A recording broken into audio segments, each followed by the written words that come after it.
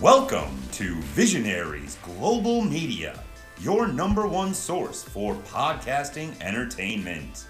Visionaries Global Media, envisioning excellence on a global scale. This is Banned from Ringside. Tonight on the Banned from Ringside podcast, we have your SummerSlam 2023 predictions, your Great American Bash recap, G1 nights 10, 11, and 12, all sorts of AEW stuff. That and a whole bunch more tonight on the Banned from Ringside podcast.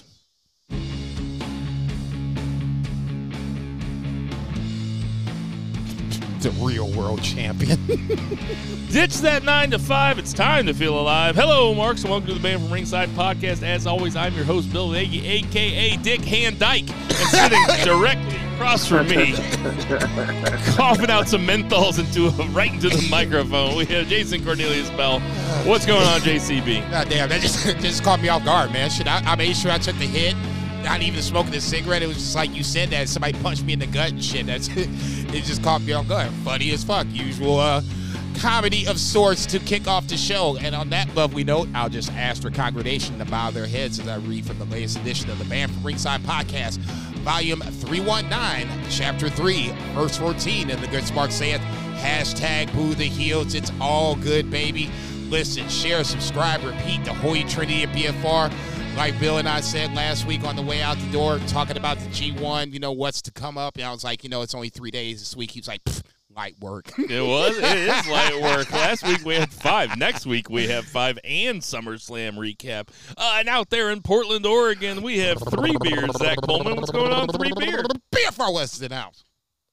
Man, as soon as you said that, a.k.a. Dick Van Dyke, I just imagined a lesbian who had a dick for a hand.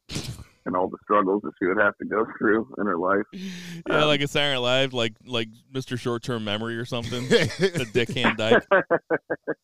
It's absolutely terrible. But no, it did. It felt like, I'm glad I was super busy this week, but there was a couple points where I woke up and I'm like, what? I felt ripped off. I'm like, no fucking G1? I'm telling you, that's what I said to Jason when he was leaving last week. I was like, yeah, we had, but man, I kind of wish there was one tomorrow that I could watch, So, yeah, we talk about the grind that is G1, and we're through the grind part. We only have the fun stuff to talk about. Now, we had fun talking about the first 9 days of it. Now we're talking about winners and losers and stuff like that. We're going to be recapping. Next week we'll have everything except for the semifinals and the finals to talk about. And then the week after that we can talk about the winner of the G1. So that's all sorts of fun stuff. We're coming at you from beautiful St. Charles, Missouri. I told Bo this week, he was kind of like, what do you want for an AKA? Do you want a theme? And my brother's fiance had a kid on Monday, so I am a new uncle. My brother Jacob and his lovely fiance Brinley had little Vivian Ray. So little Vivi, we got Vivi Ray, and my daughter is Edna May. So we got all sorts of them. Hey, Reba, There's fucks people given. like our age named Brinley. I thought that was like a young, I thought that was a more modern kind of. I think she must have been the first one because she's 30. Wow. She's 37, 38, something like that. Okay, I don't want to blow up her spot or anything, but her name is Bradley. Actually, I hesitate to even say anything because saying anything about somebody's name is so rude because it's like it's your name, but it was just it's like being introduced to like an infant named Walter. Yeah, I know. Actually, my brother lives in Utah. He's married to a 12-year-old girl.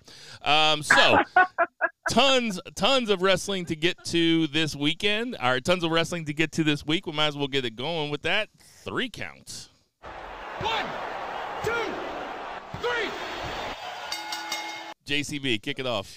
I'm not even going to say what I just saw right there. I'm just going to pretend like I didn't even see anything at all. So on that lovely note, Mike, it is time for you to start to fast forwarding because we are going to talk G1's night 10, 11, and 12. Night 10 starting on the 30th of July. really, these are the three matches, the three nights that I thought if there was a dip in the G1, this was kind of your dip in the G1. No really standout matches, at least as far as I can tell, just looking at it very quickly, but we'll break it down. Night 10, to me, the biggest match of the night was the draw between Shingo and Tama Tonga. I had that as my match of the night. Shingo was kind of, I won't even say kind of, had been disappointing up to this spot where I thought this was a must-win for Shingo.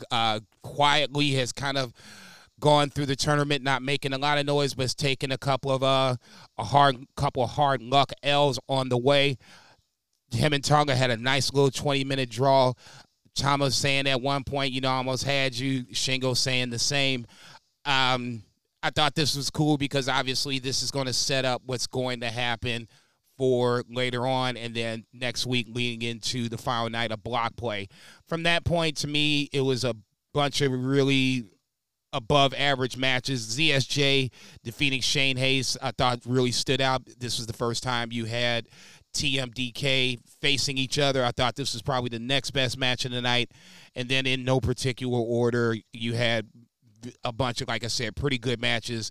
Winners in no order, like I said, David Finlay, Yano, Eddie Kingston, Naito, Evil, and Tanahashi in the main event over Goto, which was definitely one to kind of hold your breath on because this was two guys coming in banged up and a declining Tanahashi before our eyes. So it was definitely like, if this, and I said on Twitter, if this makes it to 15 minutes, I would be very, very surprised. When I was watching that match, I was trying to decide which one was Walter Matthau and which one was Jack Lemmon. Zach, what did you think about this? What did you think about night 10 of the G1? Block C. Yeah, it was kind of a dip. Echoes Jason's sentiments. But actually, I like Tanahashi and Goto maybe more. Tanahashi, while to kind of get settled on the top rope, but we got aces high, we got high fly flows out the ass.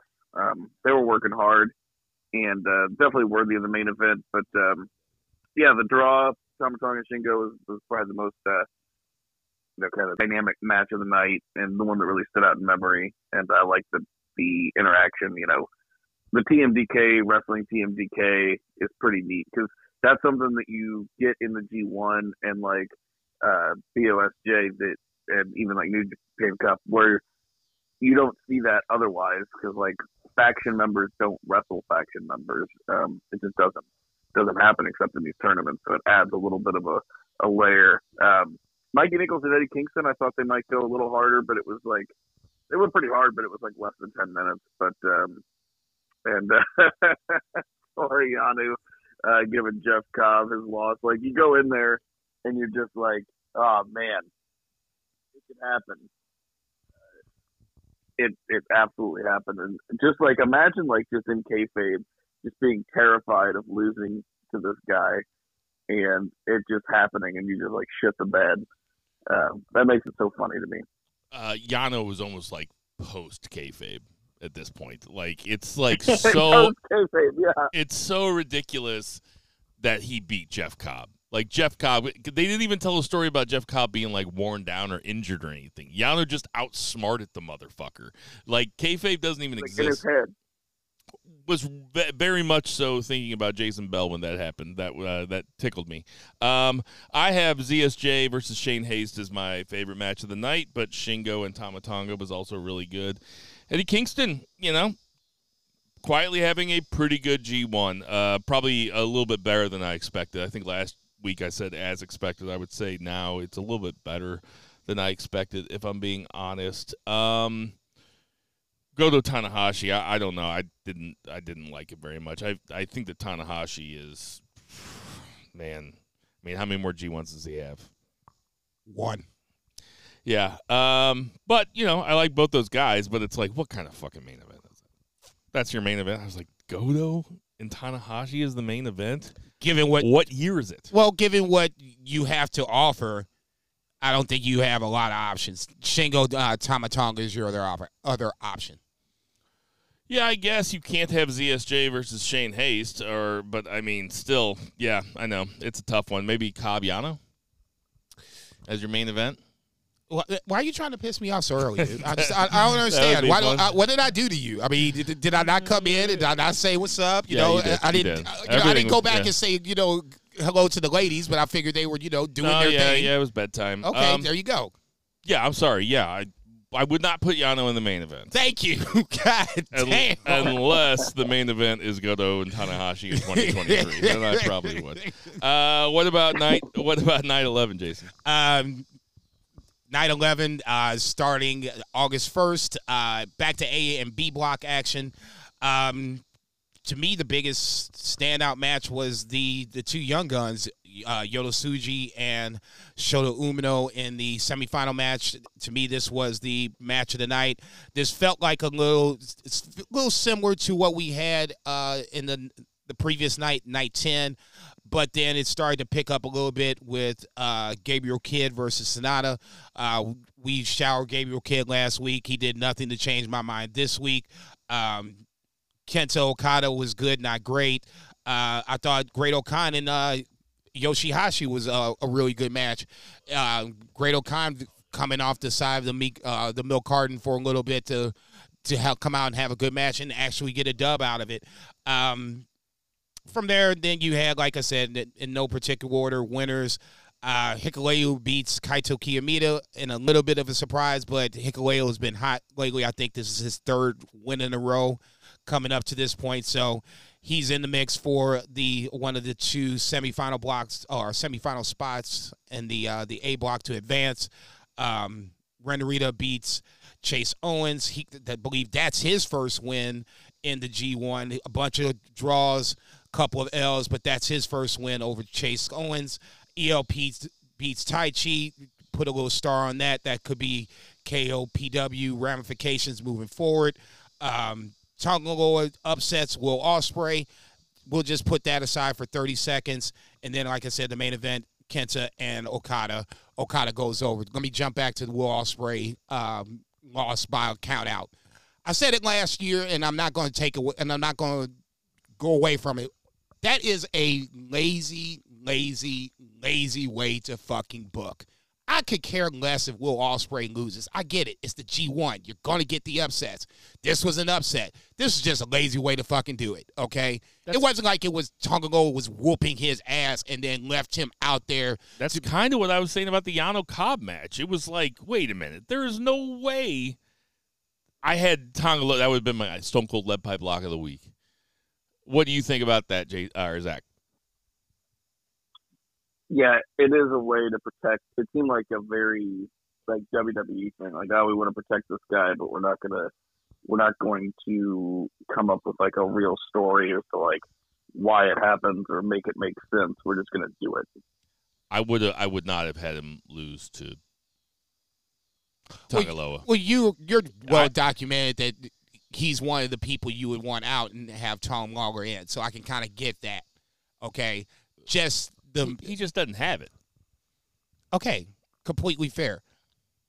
I'm not even worried about, him having it. To me, just the match itself just doesn't – it's not enough for me to be like, okay, Will Ospreay, after all he's gone through, the Kenny Omegas and all this other shit, this is how he's going to lose a match in a count out? Yeah, I know. Come on, dude. Stop. It felt like a waste of time going in because I did not expect Ospreay to lose at all. And then with the count out, even though that reversed the decision, it still felt like it wasted my time. Yes. Oof. Yeah. Zach, what do you think about the rest of the night? I'm sorry, was there anything else? What do you think about the rest of the night, Zach?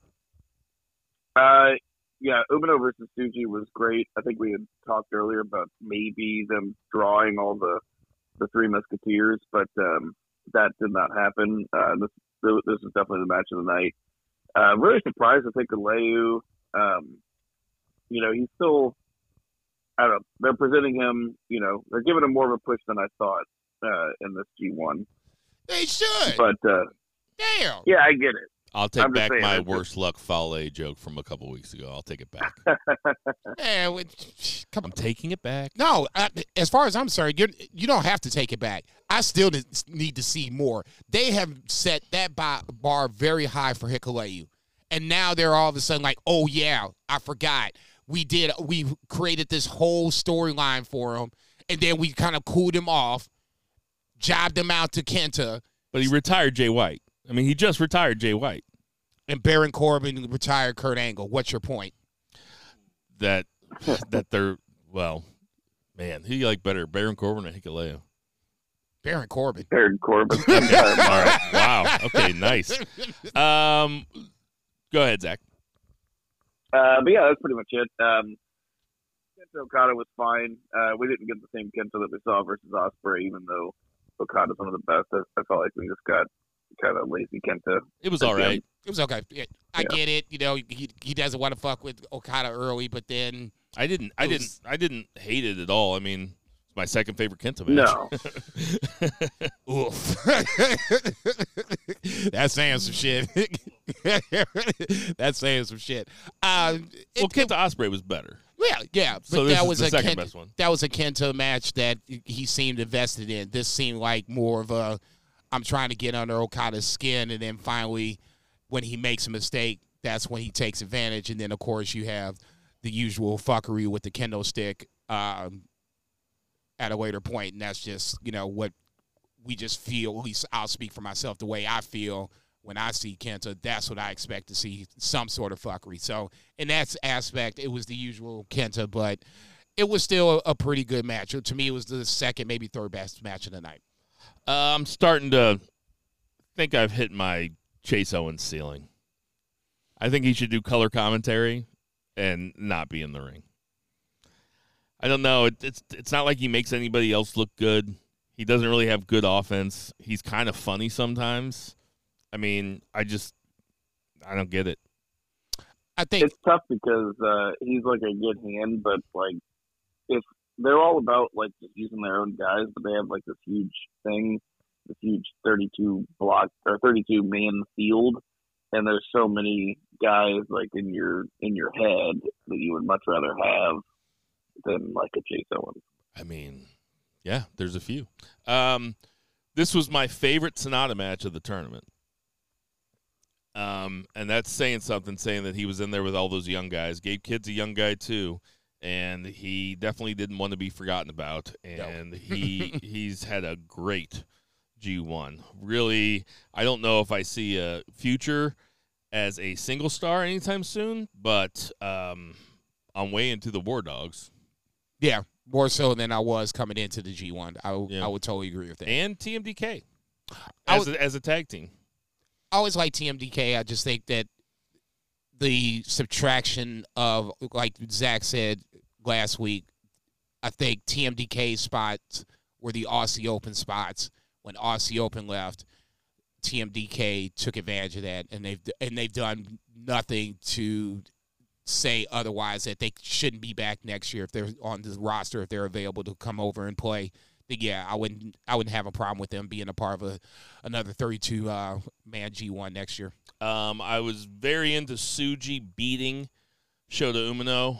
If not for any other reason, then it seemed a little too easy if they were going to have them all have draws against each other. So Tsuji beating Shota was a lot of fun. I loved his attitude. I love the way Shota sold the loss, and I love the way that Yota Tsuji just tossed his ass out of the ring afterwards. Like, get the fuck out of my ring. Like, goddamn. That was so good. Real big fan of that. So, yeah, I thought that was cool.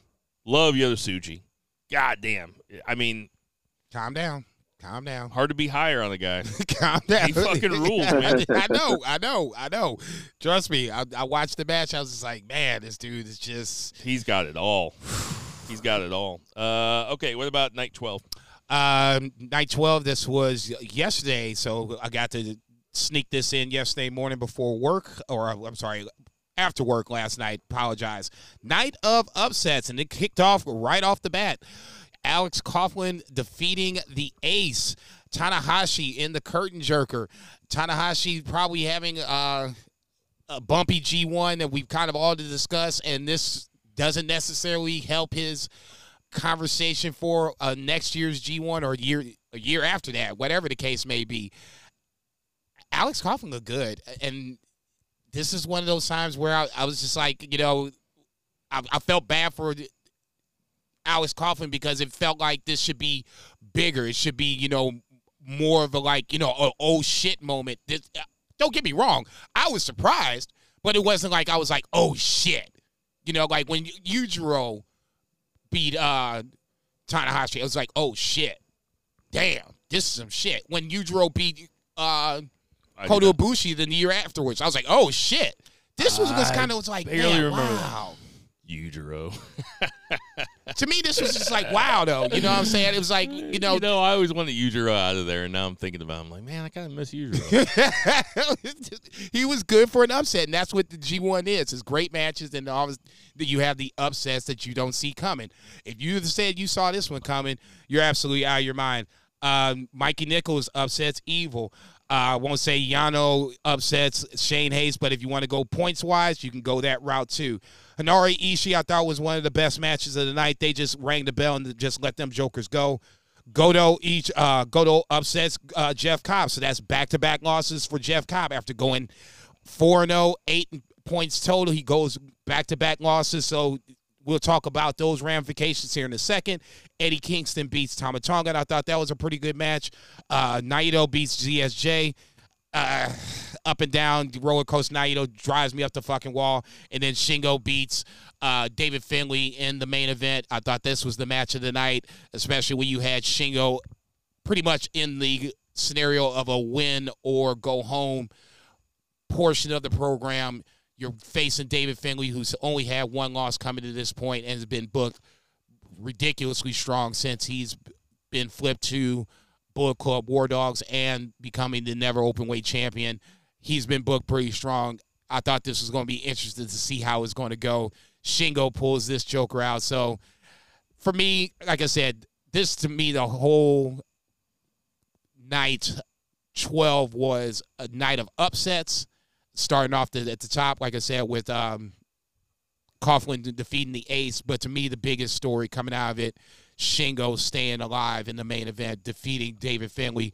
Second loss for David Finlay, one against Tama Tonga, and now this one against Shingo. So depending on how things play out, mark those two guys with stars with Shingo and Tama Tonga, possible opponents for David Finlay for the never openweight title. Zach, what you think of night 12? This was a really good night of wrestling. Good night of G1.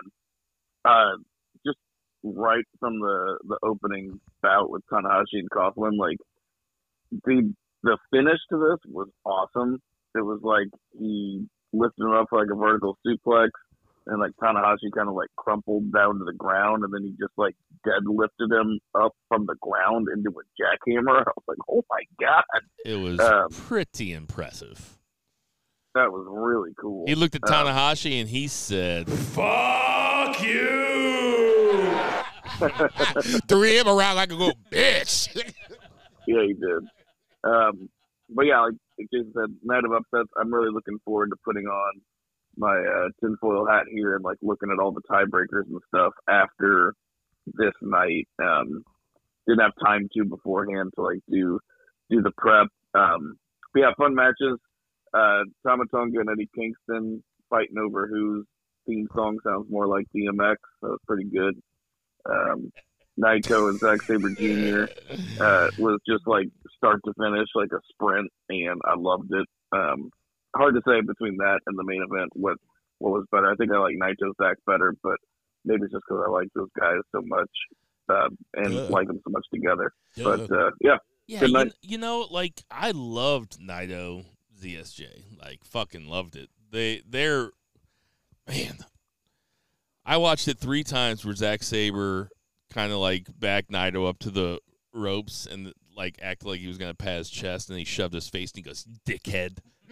I was like, oh, and Naito got all pissed off. Man, I loved it. Those guys have really, really great chemistry. Shingo Finlay fucking ruled. I really liked Kingston and Tama Tonga. I wish I had more jokes about the G1 right now, but I don't. This was the best night of the three by probably a large margin for me. Large marge. R.I.P. Paul Rubens. Hanare Ishii was fun. Yano Haste was real fun. I hate Evil. Just fucking hate him. I'm glad Mikey Nichols beat him.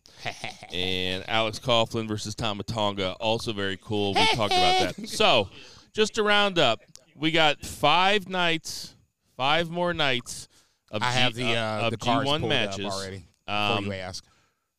Oh, I was going to go through the blocks and just say who's. I mean, Sonata's got 12, and then we got 3 guys with 6 and 2 guys with 5. Okay, so stop right there. So August 5th is the A block last night. Matches for the A block, final night. You have Shota Umino versus Hikuleu, so that's got implications. Ren Narita versus Kaito Kiyomiya. Kaito's probably going to have to win. Yes. Chase Owens, Sonata, block. And then Yota Tsuji versus Gabriel Kidd. That's just probably just going to be a banger because Gabriel Kidd's going to jump out of the ceiling and attack so Yota Tsuji off the jump. So really, you have the 2 matches, Shota Umino, Hikuleu, and Kaito Kiyomiya versus Ren Narita as, I guess, for the 2 matches for the last spot. Sonata's definitely in. The 2 matches for the last spot, I'm just going to ask you guys, I just want a 2-word answer from you. Who else comes out of the block, A block? Go ahead, 3-Beer. A block. Kiyomiya was an A block, right? Yes. Yeah. Jason? I'm not wavering. Yeah, Kiyomiya. I had Ren Narita. He's not going to make it. Man, out of these guys, I guess I'll go Shota. I had Ren Narita picked at the very beginning. I'll go Shota just to go different from you guys. All right, what about the B block? Final matches for the B block. This is August 6th. So August 5th, A block. August 6th, B block. Final matches. Tai Chi versus Great Okan. Okada versus Tonga Loa. ELP versus Will Ospreay. And Yoshihashi versus Kenta. So we can eliminate that. Will Ospreay's in a win scenario. He's probably going to have to win just to make sure he gets a spot. Okada is, I believe, at 10 points now, so he's leading. Yes. So Okada's in. Okada's in, so you would have the Will Ospreay match, and if I'm not mistaken, Tai Chi is at 6 points, and he holds. Yep, and he's got the win over Will Ospreay. So yeah, those are the 2 matches right there. Tai Chi, Great Okan. I would assume Tai Chi would win to put the pressure on Will Ospreay. If you go this route, and this would be another upset, Okada would have to lose to Tonga Loa, which that would be the upset of the tournament at this point. Okada lose, Will Ospreay wins, then you have a tie at the top of the block. Will Ospreay would win the B block. I don't see that happening. I got Okada still winning the block, and Will Ospreay being the runner-up, 12 points, 10 points, respectively. That's exactly what I have. What do you have, Zach? Yeah, same. That's what I had since the very beginning. All right. Block C. Same thing with Sonata and Kiyomiya. Like, I'm doing pretty good so far as long as things work out. Stop tooting your horn already. Block Goddamn. C, there are 5 guys, and there are 2 blocks. So it's a lot of ramifications.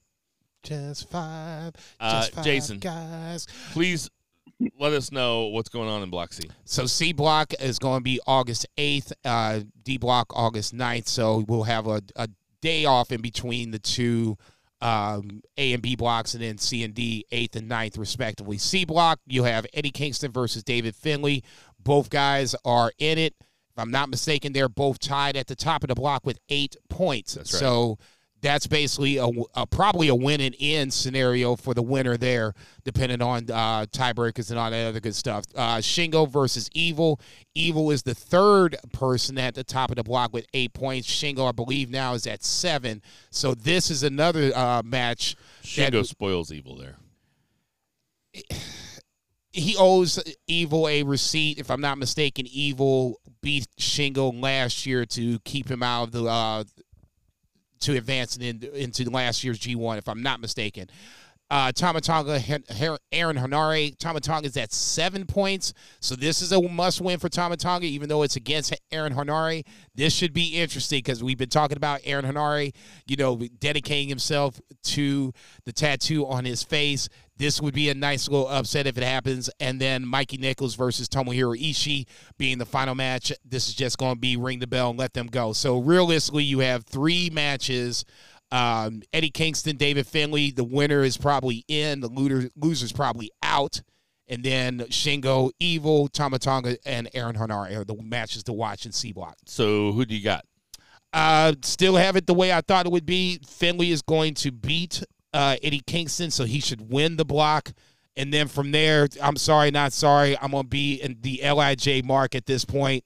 I'm going to take Shingo to that janky little tie is going to help him out here. He beats Evil. Henare somehow beats Tama Tonga, and that's how you get Shingo to advance. David Finlay 1, Shingo 2. Zach, who you got? I would love that. That's exactly how I have it, actually, too, because I don't want to deviate from my original thing, and also I think it makes sense. Henare only got 4 points, and I think he'll have a better showing than that when it's all said and done. I don't think he'll be, stuck down there at 4. I can't believe out of everybody in the entire 32 You're stealing it. Field, You're stealing it. You're stealing it. You're gonna say Tomohiro Ishii's the only one with 2 points. Yep. I knew it. Unbelievable to me. He's the best. I know.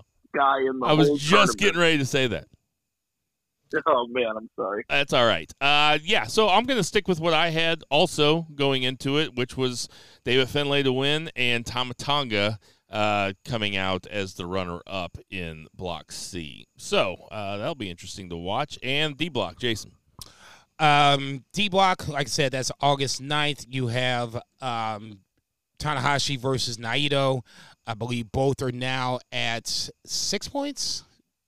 6 points, yeah. Naito has 8. 8. Okay, so Naito, ZSJ, and Jeff Cobb are all at 8. Tanahashi at 6. So this is basically and Goto at 6. Okay, this is basically a must-win for the Ace. If Naito wins, depending on how they set this up, Naito could go through as the D Block winner or the runner-up. We'll just have to see how it kind of plays itself out. Goto has his own problems. He has to face ZSJ. So this is a must-win for Goto. It's a must-win for ZSJ. Who's Naito fighting? Naito and Tanahashi are wrestling in one match. Both got to win. Tanahashi has to win to stay alive. Naito has to win to at least make sure he can advance. Goto and ZSJ, same way, especially now with Goto at 6 points, same way, 6 versus 8. Jeff Cobb versus Shane Hayes.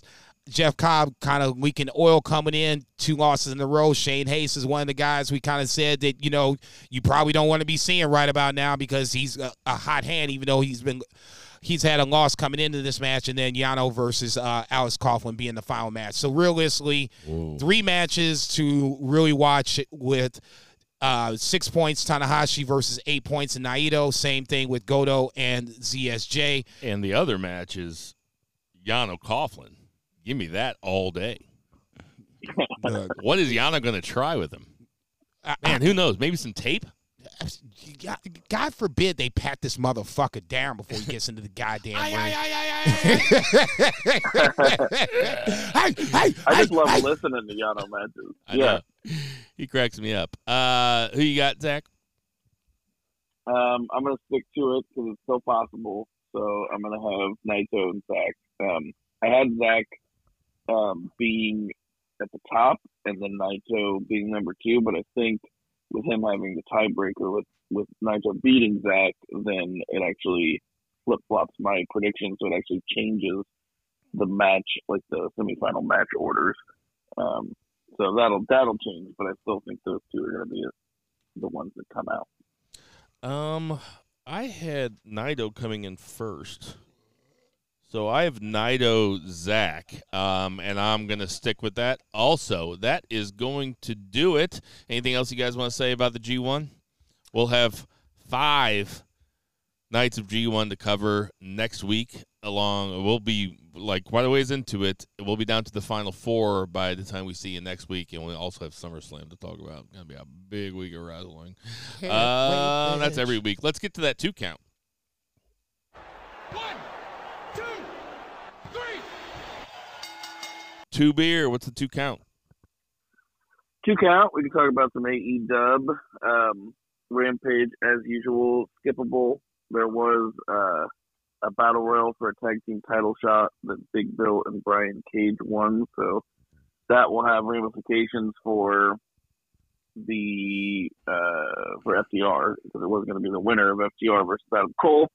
And we had that match, so we might as well just talk about that, because that was the most important thing on Collision, which was the main event, FTR versus MJF and Adam Cole. Pretty excellent match, fun tag team match, but MJF and Adam Cole couldn't get it done. And actually, they pinned MJF. They pinned the champion. Dax Harwood pinned the AEW World Champion.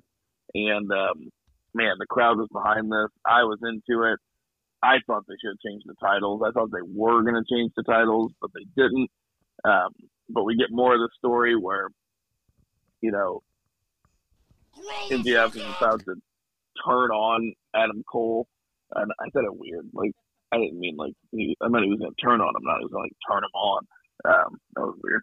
But he was going to hit him with the belt, and Adam saw him in the Titantron, or whatever they call it in AEW, the Tonytron, and he put his hands up, turned his back, and said, "Do what you got to do." But he did not, and he was distraught about the loss, and they hugged it out. And overall, pretty great storytelling, very fun match. Really made this show kind of like a must-watch episode of AEW. I can't sit up here and look. The fact that you said that you thought that MJF and Cole should have won just blows my mind. I can't let you just walk away and say that and not have some sort of reaction to it. Look, I like MJF and Cole. What's the argument? What's the argument against it, though? I like MJF and Cole, too, like anybody else. I'm the one guy that's probably the last of the 3 of us to come on board and be like, okay, I like it. But, I mean, it's a bigger picture than this. The bigger picture is Wembley. That's not what I thought you were going to say. Okay, go ahead. That's the bigger picture, okay? To me, that's the bigger picture. It's 2 things that I take away from this whole MJF, Adam Cole, baby thing. The angle itself, the lack of feud, that's going to be a feud here in a little bit. The number one thing is MJF doesn't get enough credit for being the great performer that he is. And the fact that he's doing this and making fans see him as a babyface-esque, I don't think he's a babyface. I'm just waiting for him to put the knife in Adam Cole's back, but that's another story for another time. People are cheering for him. And if you'd have told me 6 months ago people were cheering for MJF in July of 2023, I looked at you like you lost your goddamn mind. August of 2023, whatever. Same concept. All he's doing right now is just adding to his stock for whenever it's supposed to happen. If he's going to leave AEW, go to WWE War in 2024. Okay, there you go. He just added to his stock. Number 2, to me, this was never about MJF and Cole winning the titles. This was a way to, we always asked about what was going to be the main event at Wembley. You got 88,000 people there. You're going to have to figure out what's the best match you could possibly have. Once you took Will Ospreay and Omega off of the board, now you're going to have to come up with something that's going to be an emotional investment, a ride the whole way through. This is the next best thing. This is probably part of the reason why they did the Blind Eliminator tournament, the part of the reason that they haven't broken up Cole and MJF to this point. This makes all sense. Playing, Monday Night Quarterback, now looking back on it, it makes sense. So for me, it was never about them winning the tag titles. FTR is going to defend the titles against somebody at Wembley. It ain't going to be against MJF and Adam Cole, obviously. But there was no way on God's green earth that they were going to win the tag team titles on Saturday night. No way. I'll say this. Well, here's why I'm thinking this before sorry, Bill. Just counterpoint is the best part about wrestling that we often forget is that it is fake and you can do whatever you want. So it was never about them winning. But once it got really good, then you just have them win. And then what you can do, and it doesn't really diminish the titles at all because, I mean, they're fantastic teams, and we don't ever see this really either. You give them a 2-week run, and then you have them do another rematch on Collision in 2 weeks, and then that's whenever they lose it, and it continues the storyline. And, you can pop a rating, you can, build another must-see match on Saturday night. Because we have the luxury of, it being fake, and you can kind of do whatever you want, as opposed to, other sports where it's, like boxing championships or MMA championships where you got to make a fight and, the real your guy clean could stuff. lose. yeah, exactly. The stuff But, that's Hey, man, Terrence I'm not Crawford saying whooped that they ass on should- Saturday night. I don't care what nobody say. I'm not saying they should have gone on to win and dominate the tag team division, but I don't know. I just thought it might be fun for them to win and then lose it in a rematch on TV, and then that helps fuel the thing. I don't know. You sell a few more shirts, you get some more people eyeballs on your product. You get pictures of them with the belt. I don't know. I just thought it would be fun.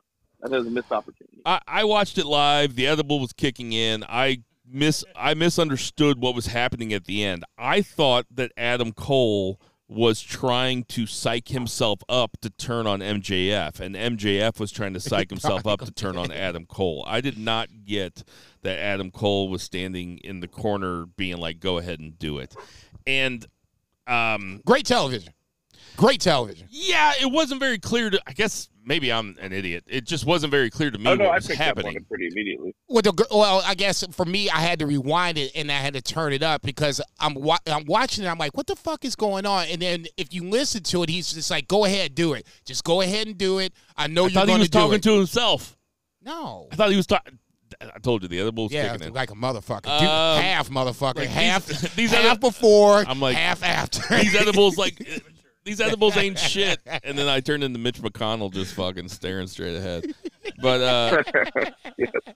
Never fails, dog. You got to get the edible a little time to kick in, boy. So I was watching it live. At no time did I ever think that MJF and Adam Cole were going to beat FTR. It just didn't seem like that. My favorite part of the match, and I put this on Friends of BFR because we were talking about it on there on Facebook. Go ahead and find it, Friends of BFR on Facebook. Ask to get in, and we'll put you in. I really thought that when MJF was going to all four sides of the crowd, and he had Dax Harwood on the ground, and he kept acting like he was going to kick him in the nuts, and then he spun him around 90 degrees. And then Dax Harwood made a mad dash for a rope break and then got up and smacked MJF really hard. I think that was a shoot. I think Dax Harwood was like, why are you making a fool out of me by making me struggle while you turn around to all four sides? Go back and watch it and tell me that Dax Harwood ain't actually pissed off at that. Very fun. I loved it. What I'd like to talk about is, well, we had a ladder match that opened it up. That was Buddy Matthews versus Andrade. Zach, I'm taking over. Sorry. What do you think about that match, Zach? I thought it fucking ruled. It's just like, okay, we got a ladder match to open a show on a Saturday night. Like, this is a fucking party show. I mean, and, back when we were doing NXT awesome. takeovers, we were at some point we were probably like, I'd love to see Buddy Matthews or Buddy Murphy versus Andrade. I mean, that shit fucking ruled. Yeah, it was dare I say I won't say instant classic, but probably a fantasy booking that we've done at some point in the past. They went hard for Andrade's mask, and the fact that we still haven't seen House of Black versus LFI, to me, is so intriguing. Andrade won this chapter. The war is still coming because at some point, all 6 people are going to be in this scenario in some form or fashion. You'll have trios championships on the line with basically no rules involved, and then at that point, that's when you're going to really see this shit get started. But this was a really that's good probably Wembley. That's Don't you think? Yeah, that would make total sense. Roosh just re-signed or whatever. You bring Jalistico in. You already got House of Black. That smells like Wembley. When it comes to Wembley, That sounds like a fucking amazing match. Dude. When it comes to Wembley, I'm kind of just along for the ride because they always manage. They fucked up a few pay-per-views. They might be on a little bit, to use Jason's phrase, they might be leaking oil a little bit because the last couple pay-per-views haven't been great. At least the last one wasn't. But it usually pulls together at the end, and they put on a great fucking pay-per-view. Forbidden Door fucking ruled, obviously. There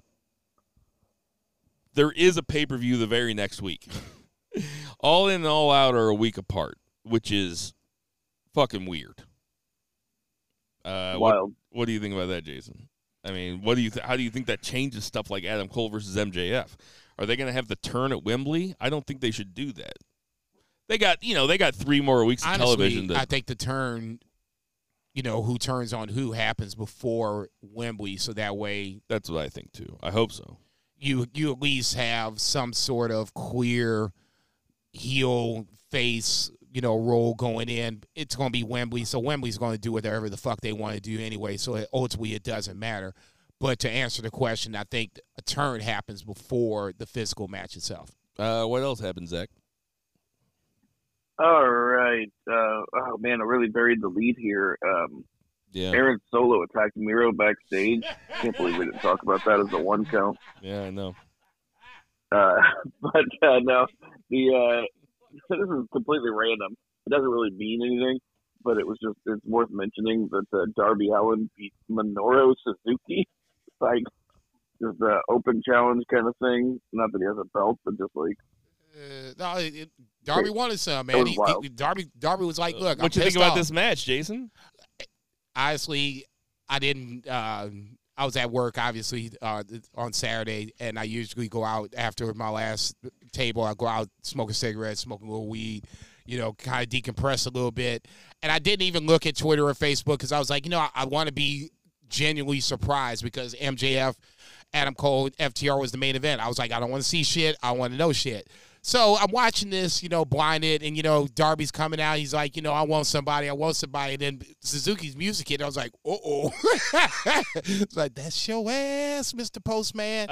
But ultimately, this is Darby's build towards Wembley. Him and Christian, I'm assuming it's going to be Luchasaurus at Wembley. It should be Christian Cage. But they're actually in Chicago. Oh, that's the only announced match for Chicago. Okay, so that's the Chicago. See, there you go. I guess that's going to be part of the problem where you have to worry about booking for All In, All Out, Wembley versus Chicago. At the end of the day, I would like to see that at Wembley, honestly. Does anybody look like they're having more fun than Minoru Suzuki? Christian Cage. Well, yeah, Christian Cage is having fun. I was trying to say, that motherfucker's living his best life right about now. I think Minoru Suzuki fucking loves America, dude. I've never worn a turtleneck and not had fun. So. There's a very good friend of ours. Some might say that he's part of the podcast who does not like Minoru Suzuki matches at all. And I can just hear him cringing right now, but he's wrong. They're fun. Darby Allin versus Minoru Suzuki was fun, man, and it was a good big win for Darby with a smart finish. He basically rolled him up in a pretty cool way, and I was into it. What's next? We did have there was a few other matches. There's only one more thing that I really wanted to talk about, which was CM Punk coming out as the Hollywood Hogan 2023 and breaking the AEW belt. I mean, he's been doing it, right? Like, in the matches, he's doing the ear cupping. He's on the leg drop. Like, he's fully transforming into Hollywood Hogan. But, that's amazing. Yeah. So he comes out and basically just announces himself, AEW, the real AEW world champion. And then Starks comes out and says that, he deserves a match because he's pinned him twice in the last 2 weeks. It's just a nice setup. It's like a logical story. Punk says that he wants a special enforcer because of all the fuckery. And then they say Ricky the Dragon Steamboat. just out of nowhere. But that's going to be a fun match. I don't know. I think the two belts thing is for some people, and it's not for some people, and it's not for me. I think there's people out there who really like it. I think it's just a matter of taste. I've never liked the two belts thing. I think the only time I ever liked it was Shawn Michaels, Razor Ramon, and that was it. Yeah, I mean, this is. I'm sorry, it's just not the belt. It's like you can strip somebody of the belt. If you're a promotion or a boxing commission, you can strip somebody of the belt if they can't defend it due to injury. You can strip somebody of the belt for any reason that you want to. Dude, CM Punk saying he's the champion is like Trump saying he's the president. When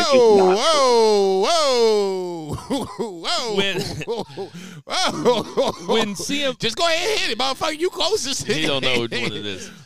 When NBA Jams? CM Punk, when CM Punk left the WWE with the belt, and then John Cena won it on the next Raw, and then CM Punk came out. I know I talked about it last week. It's the exact same thing, except when Cena held up his belt, it's like, you don't really believe that. It's like CM Punk can't believe that just because he never lost, that he's the fucking champion. He's not the champion. It's a made-up belt. Taz probably invented it. See, you ain't shit. You ain't shit. Hang on. It's two fake belts. I'm sorry, Mike Wallace. Let me do this correctly. You ain't shit. That's two fake belts that they got going around. Now they got RVD. Oh, okay, I don't want to jump ahead. Yeah, they got Ricky the Dragon Steamboat's coming. Like, I guess that's more exciting than saying the Big Show or something. I don't know. It doesn't really pump me up. I'll just say this, and I've said it before, and I'm not going to back down from it. As much as I'm not a huge fan of Punk, he makes a point. And this is boxing, UFC, MMA, whatever. He didn't lose. He lost because he got hurt. Yep. But so you can have the belt stripped from you. I'm not saying that you can't. But MJF right now is your interim champion. The same way that Thunder Rosa was an interim champion. The same way Tony Storm was an interim champion. Same thing. So if we're going to do this, have that same energy. MJF right now, as we speak, is your interim AEW World Heavyweight Champion. Are you telling me that, or are you telling other people? Speaking to the masses, motherfucker. Because I don't believe it. Good. I don't believe it. They never. The promotion did not call him interim champion. But if you're gonna do it the way that they've done it before in the past, that somebody gets hurt, they take the title off of him, and then they crown a new champion, and that champion is an interim champion. They've done it multiple times before. Zach and I have had this conversation about this. Was I there? Yes, actually you were, because it was on the podcast. I do think they did that whenever the injuries were going to be like fewer than 6 months or some shit. So maybe there's like a threshold if you do, like, say after this they do some kind of interim thing because somebody's going to be out for 2 months or whatever. Not that MJF defends it every 2 months anyway, but you know what I mean. I don't know. We'll that belt that. That belt to me is a step above the FTW and a step below the 24/7. Stop.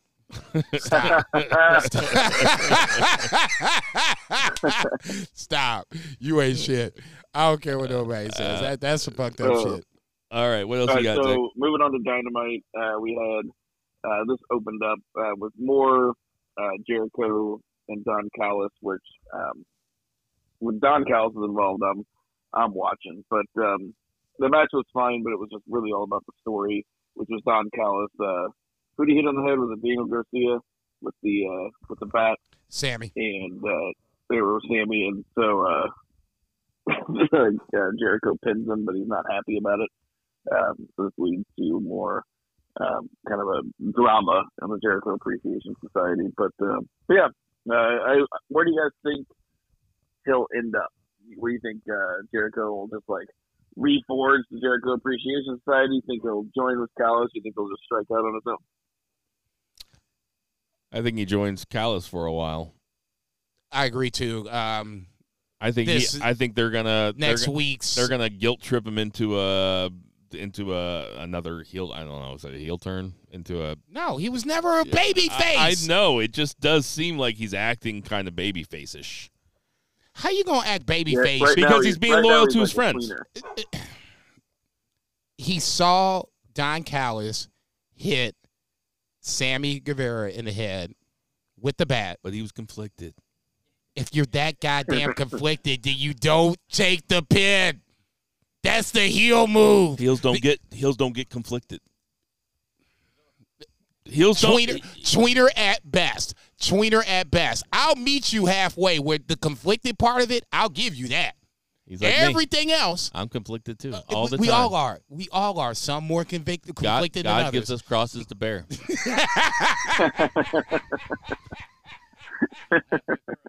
This motherfucker here. This is the guy that that the McMahons are trying to save, in the McMahon, they're tearing their quads episode, it's not actually Jesus Christ, it's Bill Vagey. There's no halfway crooks. No halfway crooks. None. What's next? What do you guys think about RVD versus Jack Page? You guys have that on your 2023 bingo card?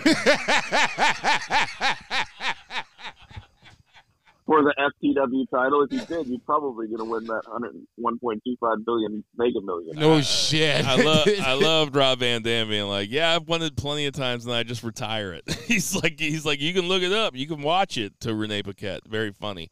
This is fine. I like. As long as Jungle Jack Perry goes over, then I'm completely fine with it. If RVD goes over and does win the FTW, I'll only be for it if he actually does retire it. That'd actually be kind of cool. Yeah, I know, because it's not a belt. It doesn't need to be there anyway. Is RVD going to fight Jungle Jack? Is it going to be RVD Jungle Jack Perry at Wembley? No, I thought they were going to do it next week. I know, but are they going to have like a rematch or something? No, I think Wembley deserves a little more. Man, I really thought when Jerry Lynn came out and said it's somebody who fought in ECW, I made the joke last week about Tommy Dreamer. I was like, oh, please be Tommy Dreamer. No, he signed with Impact. He can't do that shit. Yeah, but still, they bounce around sometimes. No, that Impact AEW partnership is done.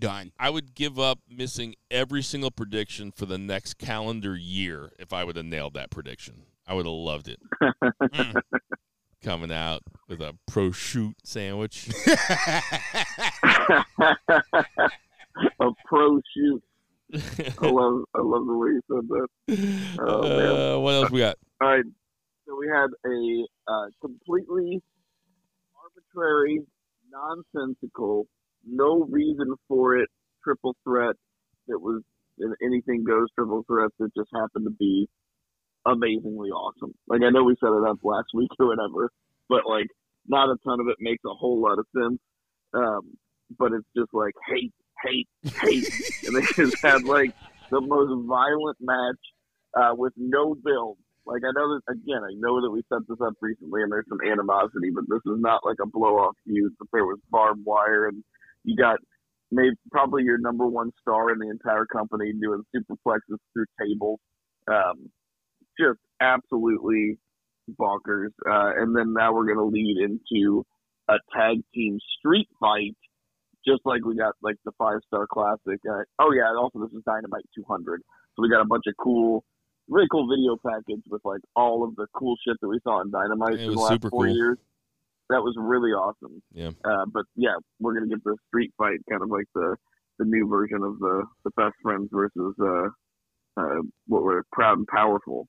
Can't believe I even pulled that out. Oh my God, I forgot about them. What a terrible name. A fucking man. That's like, I mean, we could come up with some terrible tag like team all names. time, all time, like top 5 just from AEW. Jesus Christ. I was thinking about real quick aside. I was thinking about when Luke Harper and Eric Rowan were the guys that carried hammers. What were they called? Bludgeon Brothers. The Bludgeon Brothers. I was like, it's like the Basham Brothers or something. Damn. Forgot about but those guys. That's WWE, Man, but still, nonetheless. I tried real hard to convince myself that was cool. I think I spent a lot of time trying to convince you guys that was cool too. That was not cool.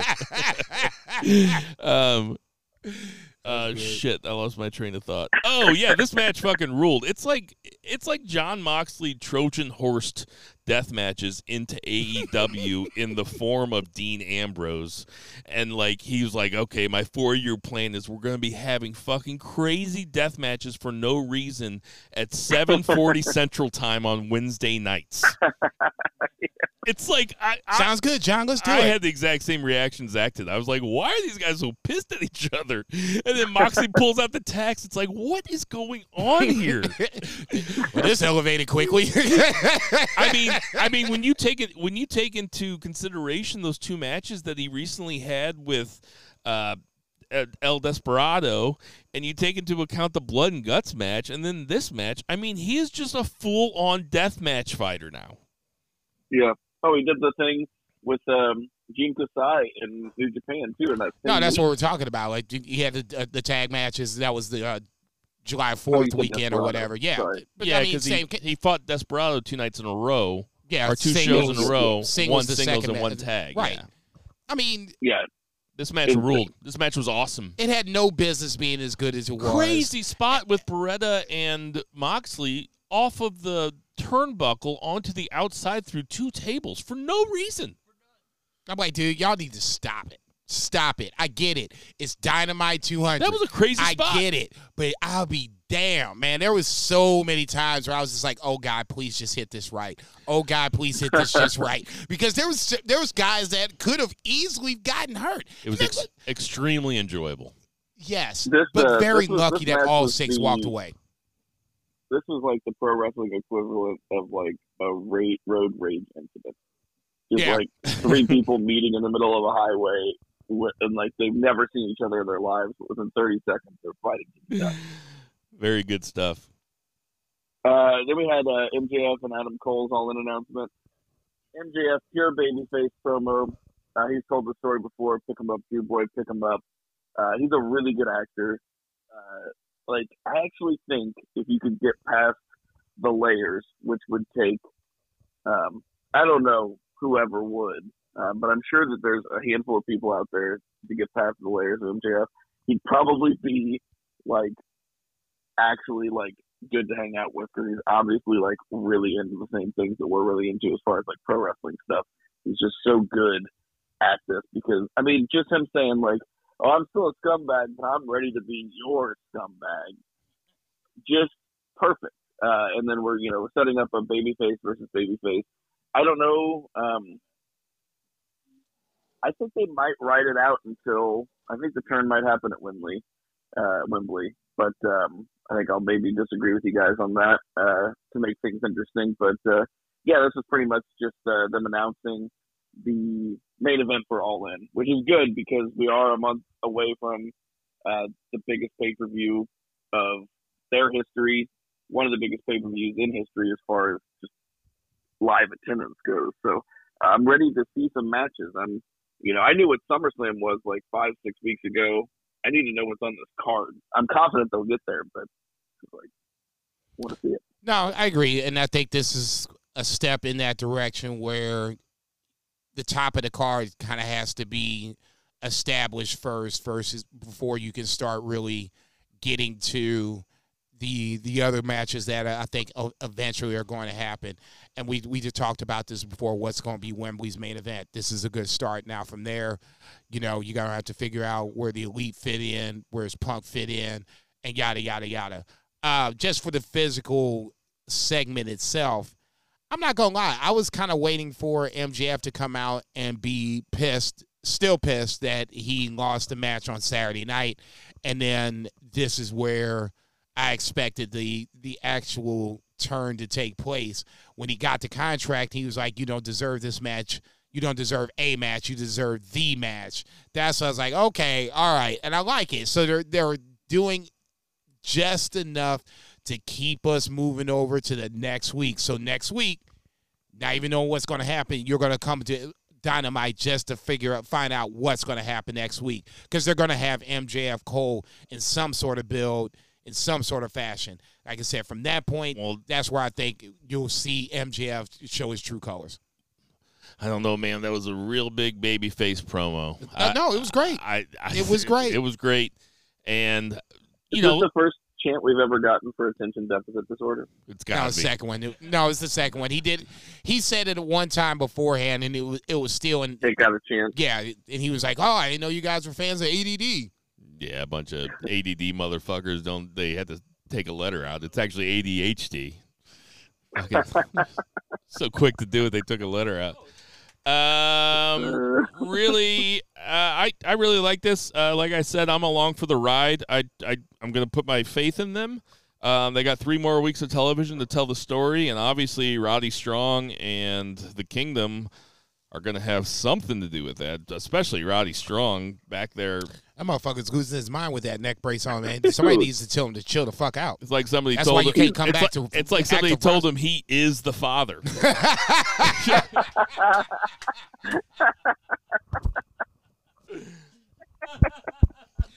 Golf clap. Yes, that motherfucker It's lost like his goddamn He's backstage mind. looking at the monitor. He's like, "What the fuck?" That motherfucker lost his shit. It's like, dude, this is why you can't get back to active fucking play right here. You over losing your mind backstage because Adam Cole, baby, wants to hang out with MJF. Chill out. Shit. All right, moving on. Because this is a packed show, which makes sense. AEW 200. They got a little nostalgia. They got RVD, but they don't have all the nostalgia to kind of bring in like a Raw, Raw 30. It was a good episode of Dynamite. Yeah. Overall, yeah. Then we had a match that the only reason I'm going to bring it up is because it was way more entertaining than it should have been with the Young Bucks and Kenny Omega, the Elite versus Jeff Jarrett, Jay Lethal, and Satnam Singh. Kenny Omega is doing spots with Jeff Jarrett, and the Young Bucks are doing spots with Satnam Singh, and the crowd loves all of it. That's what you call what you wanted, but not what you expected.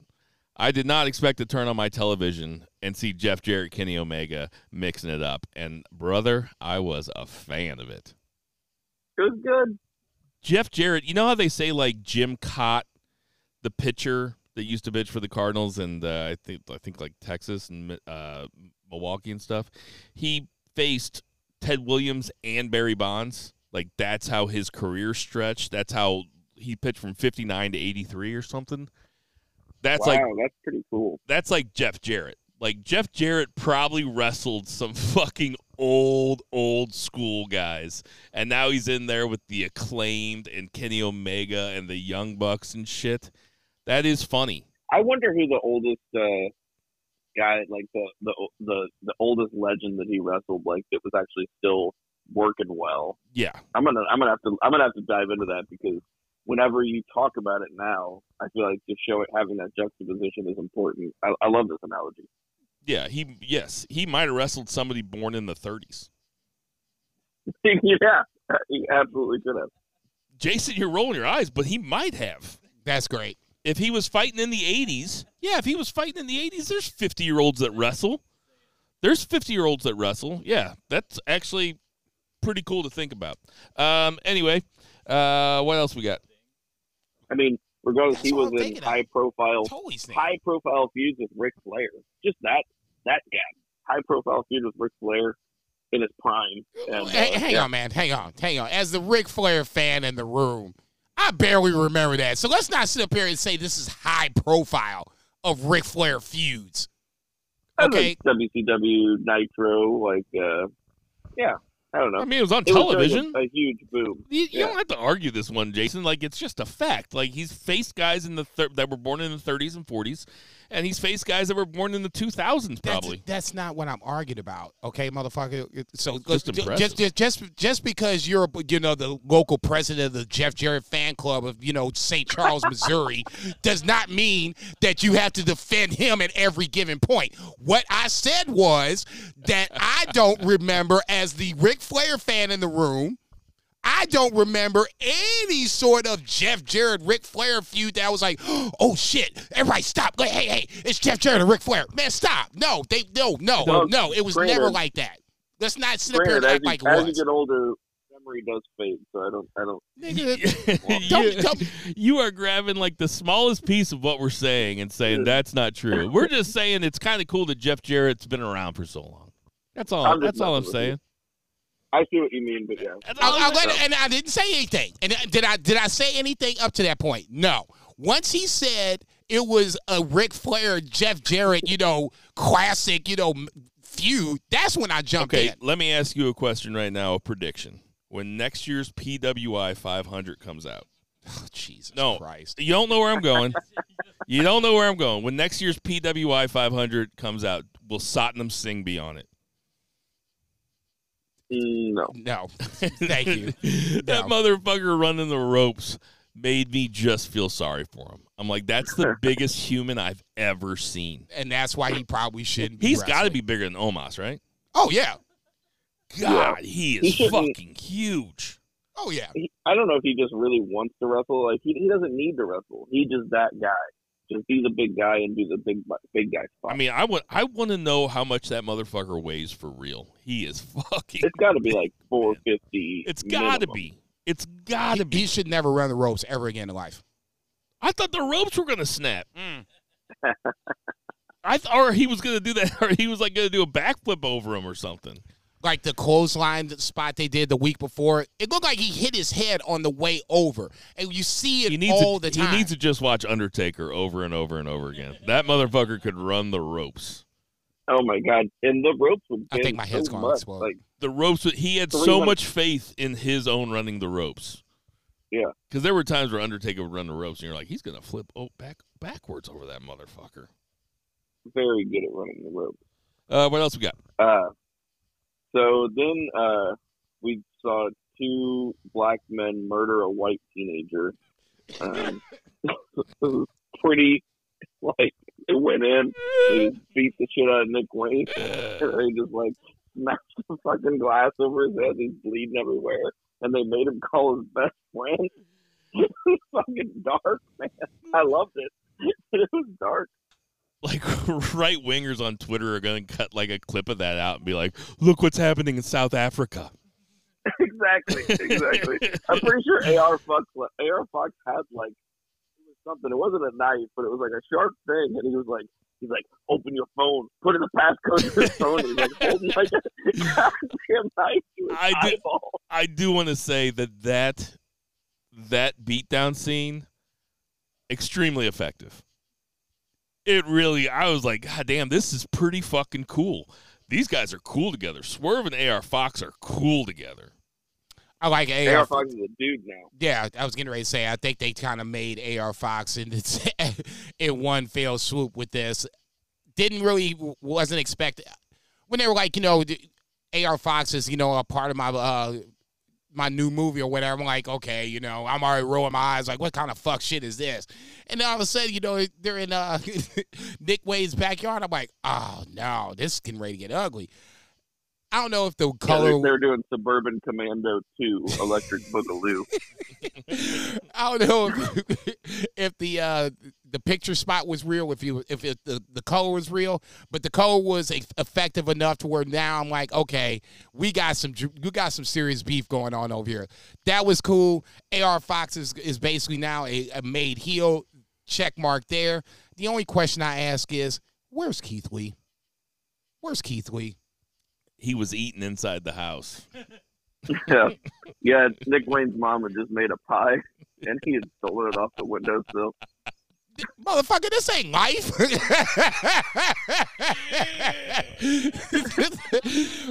You act like Keith Lee fast enough to get his black ass over there to get to the pie to begin with. He ain't that damn fast. Mark Goris was faster than the motherfucker. At least Mark Goris would get over to the pie and be eating that shit to the point where it's like, okay, what's happening? Oh, man, the black man's eating the pie. Shoot the N-word. That's the kind of thing that we should cut out and put on TikTok. I know. You know how many fucking listeners we'd have? Keith Lee stealing the pie off the windowsill. That is some classic shit. shit. Hulk Hogan would like that. Hulk Hogan approves of this message. Oh, man. He did like pull the picture out of the frame too. He's like, hey, let me just lay this here down right wherever you found out that he wasn't going to be around anymore. Oh my my God. Cold shit. Just the coldest shit. Yeah. So this is the training room. That's what I thought. It's a piece of shit. I was like, oh, okay. I was like, oh, they're in it to win it. So we're not just going to have an exhibition, huh? I bet there were people watching the TV calling 911. Oh my God! There's 2 black men that are assaulting this poor. It's happening on the TV right now. This poor innocent little white guy. Grill. Just stop it, Edwin. Tell him to stop. Jesus, Covering their kids' eyes and shit. Oh yeah, not letting them watch it. I tell you what, Swerve Scott, and it'll probably be maybe this is what they do with like a tag team, like. But I feel like Swerve, AR Fox, and like somebody else from like Mogul Embassy, right? Versus Sting, Darby Allin, and Nick Wayne to open Wembley. Oh, that sounds like a winner, man. I hate to say it, but that almost sounds like that makes a whole lot of fucking sense. Well, you Can know, Nick Wayne get his fucking passport? I mean, That's the question. Right. Can he come out of the country? Actually, take that back. He went to Japan, so he's fine. Oh, yeah. Worried about Sting in another match. It's one more, man. He's gonna be jet lagged and shit. You're not gonna have to jump off the ladder this time, okay? Just chill out. He's coming off the top of Wembley. Sting's bringing Nick Wayne for the adrenochrome.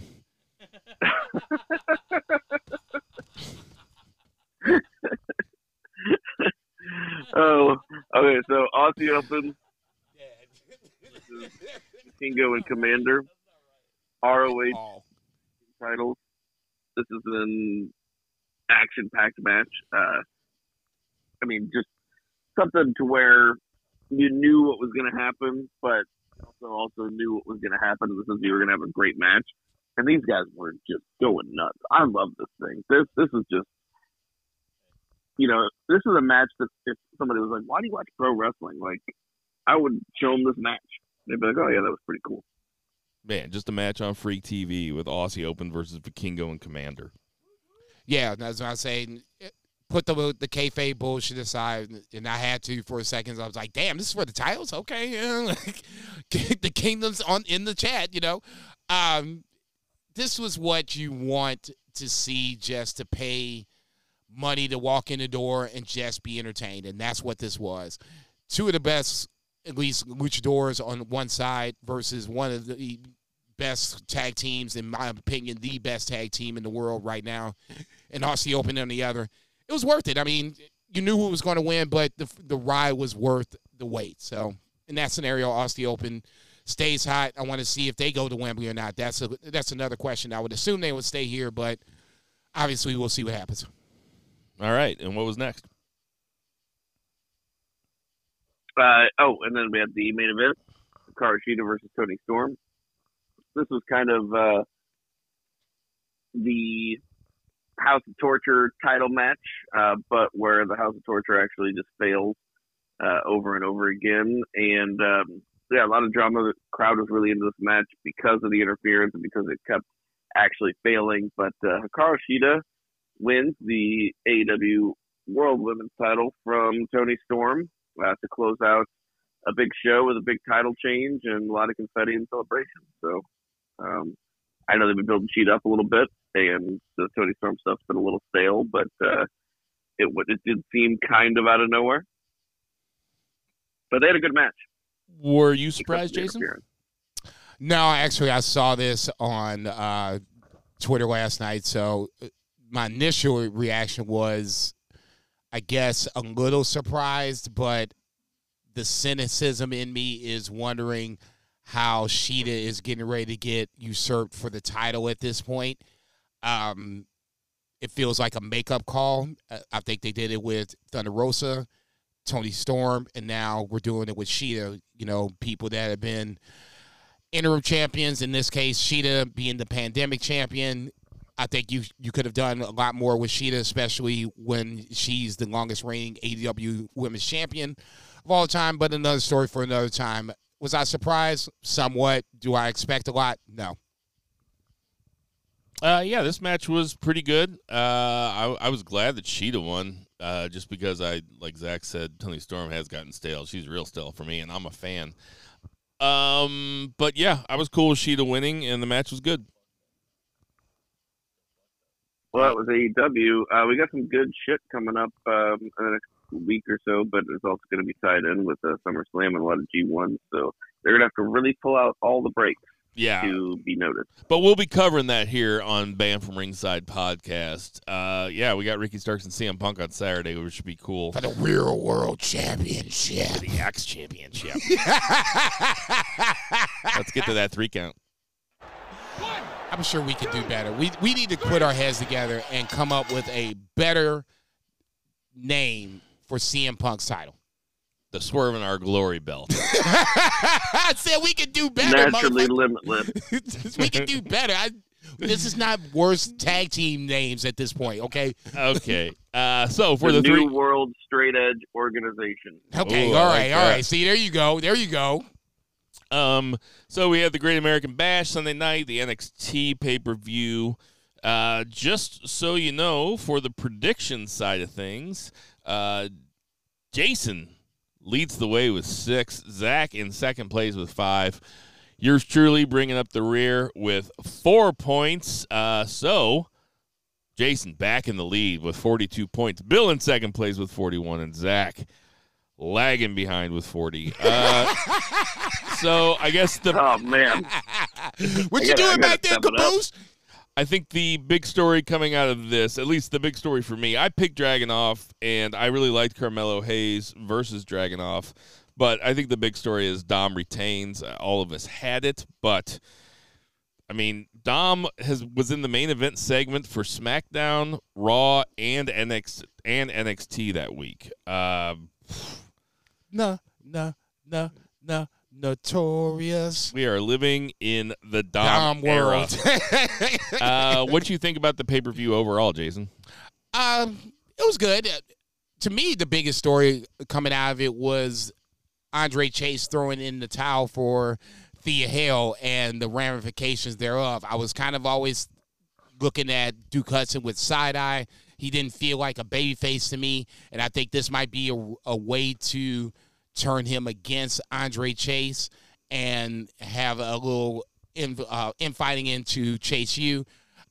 To me, Tiffany Stratton is not a submission wrestler, so how you had her win the match was, to me, the question. Having somebody throw in the towel for you, especially with Thea Hale being so over the top, so enthusiastic, and doesn't feel like she wants to quit. She would want to be doing a Stone Cold pass-out scenario versus somebody throwing in the towel for her. To me, that was the biggest story. Dragunov and Carmelo was a great match. That, to me, was at the end where the title came into play. The physical title came into play where Dragunov hit the title, and then that's where the match kind of changed. To me, the bigger story was Andre Chase throwing in the towel for Thea Hale. Zach, what was your biggest takeaway? It is on my list to watch immediately after doing this podcast. Gotcha. You suck. Too much wrestling, guys, but I am looking forward to it. I'm still gonna watch it. Tons of wrestling. The Family versus Gallus was a good curtain jerker. The Tony D'Angelo is over. I think that Stax has a little bit more work to do, but definitely got the crowd going, and the Gallus attacking the Family on the way into NXT. The next show was really good too.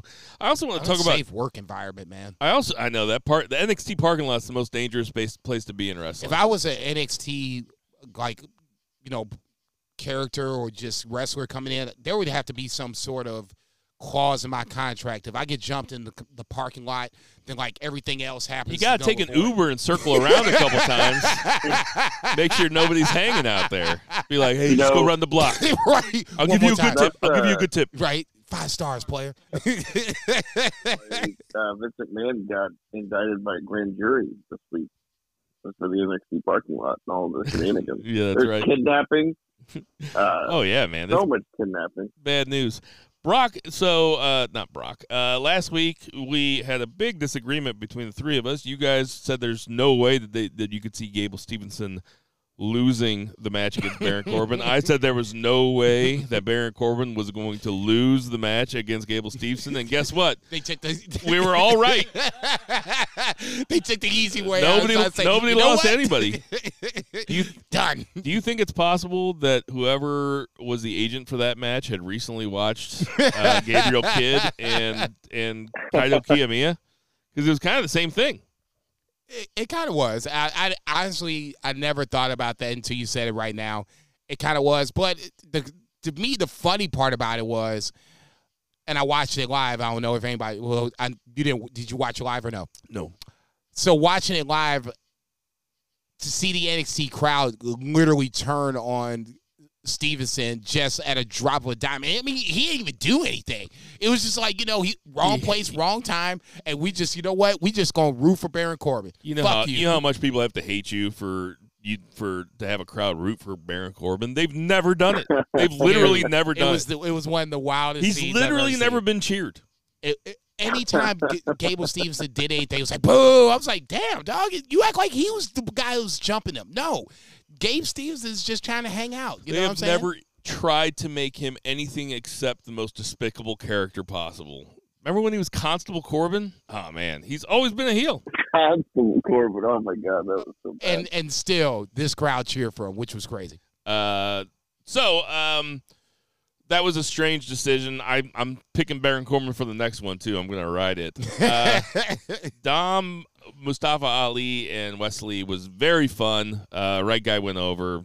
Crowd was going nuts. Dragon Lee feels like he's on deck. Rhea played her part to a T. Yeah, Tuesday night, Dragon Lee came out, and Rhea called him Rey Mysterio Jr., which was really, really funny. But Rey Mysterio is going to be on NXT next week. Dom is facing Dragon Lee, and Rey Mysterio is going to be in Dragon Lee's corner. Title on the line? Yeah. Who you got? Dom. Okay. Dom. Okay. Just making sure you ain't jumping off the Notorious train just yet. No, I'm not. Anything else you guys want to say about this? We still got SummerSlam predictions. Blair Davenport goes. Yeah, that's the only. Roxanne Perez goes over Blair Davenport. No, actually. What do you think about? I feel like we could go to the main roster. Who's that? You kind of cut out. I think both of them could go to the main roster. Well, I think there's, and this is just me just jumping in, and you've watched it a little longer, especially with this new roster. Blair Davenport feels like the one that probably is more ready-made, quote-unquote.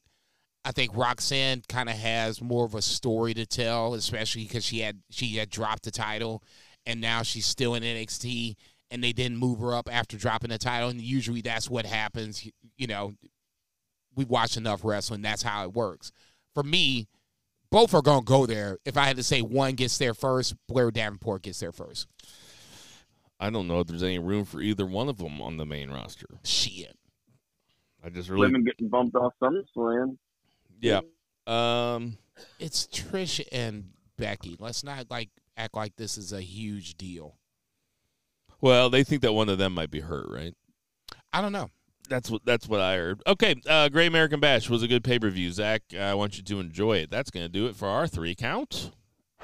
1, 2, 3. All right, so we have SummerSlam predictions. Did I do my shot already? God damn it. I just looked at the Wikipedia, and there's a match that I didn't have before that I got to add on here. So, like I said, Jason's in the lead with 42. Bill's got 41.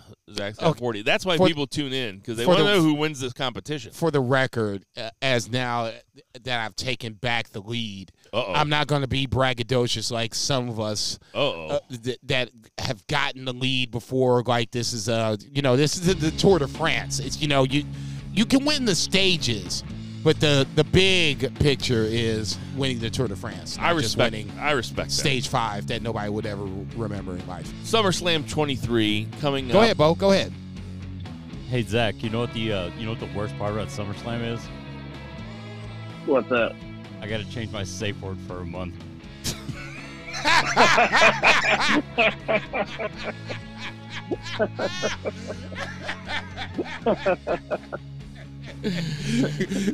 What's SummerSlam mean, bitch? Just say SummerSlam. You got too many syllables in that safe word to begin with. So we monosyllabic. So we got for 1 month it's blueberry. 8 matches on the card. The one that I just had to add was the 20-man Slim Jim. I'm so glad battle. I have to work tomorrow. 20-man Slim Jim Battle Royal. Jason, who you got? It's like LA Knight, Sheamus.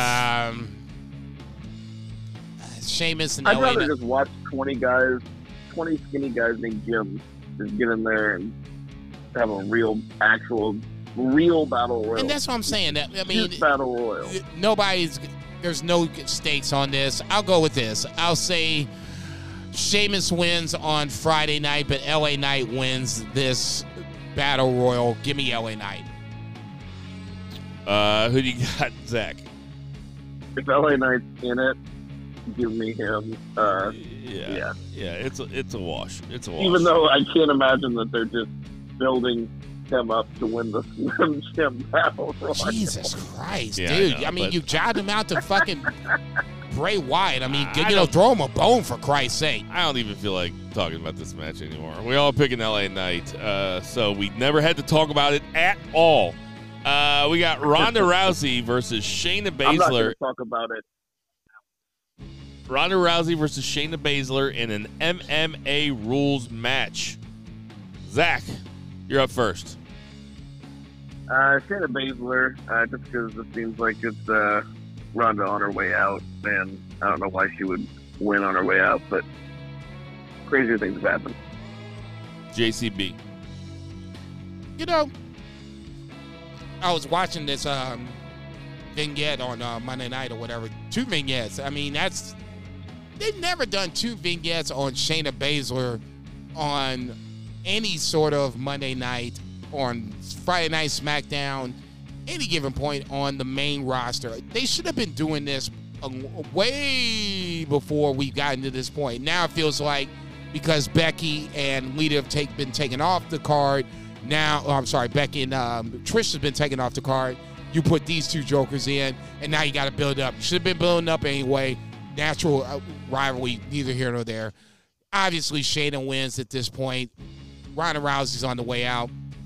But they should have been doing this to begin with, because now I'm actually interested to see the match. You've got me genuinely interested to see the bad blood play itself out on fucking TV.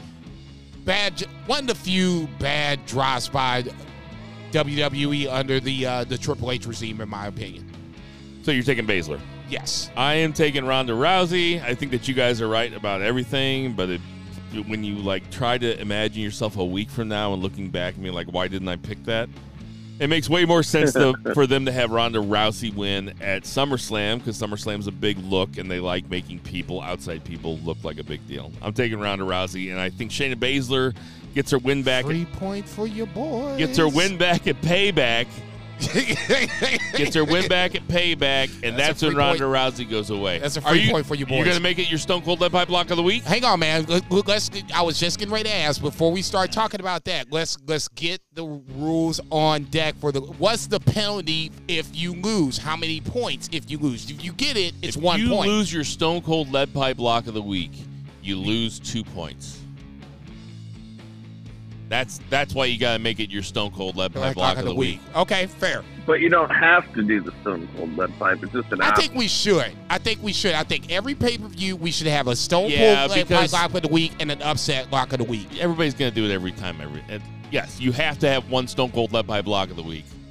Yeah, at some point, because that way it keeps it interesting. All right, I'm taking Ronda Rousey. Okay. Are you willing to make it your Shayna Baszler? Yes. That's your Stone Cold Lead Pipe Block of the Week? If you're going to pin me down on it, yeah, you already pointed it like I was like the fucking, the defendant on the stand, or you at such and such place at such and such time. I'm just saying there's boss. there's other matches that you can use for your Stone Cold Lead Pipe Block Roman of the Week. is probably the next one, and that's probably a very safe bet. But, I'll go with this one. I'm not going to be always conservative. This feels like a spot where Ronda is on the way out the door. Shayna Baszler is in. Lead Pipe Block of the Week. Shayna Baszler wins. Next up, we have Gunther against Drew McIntyre for the Intercontinental Championship. I will go first.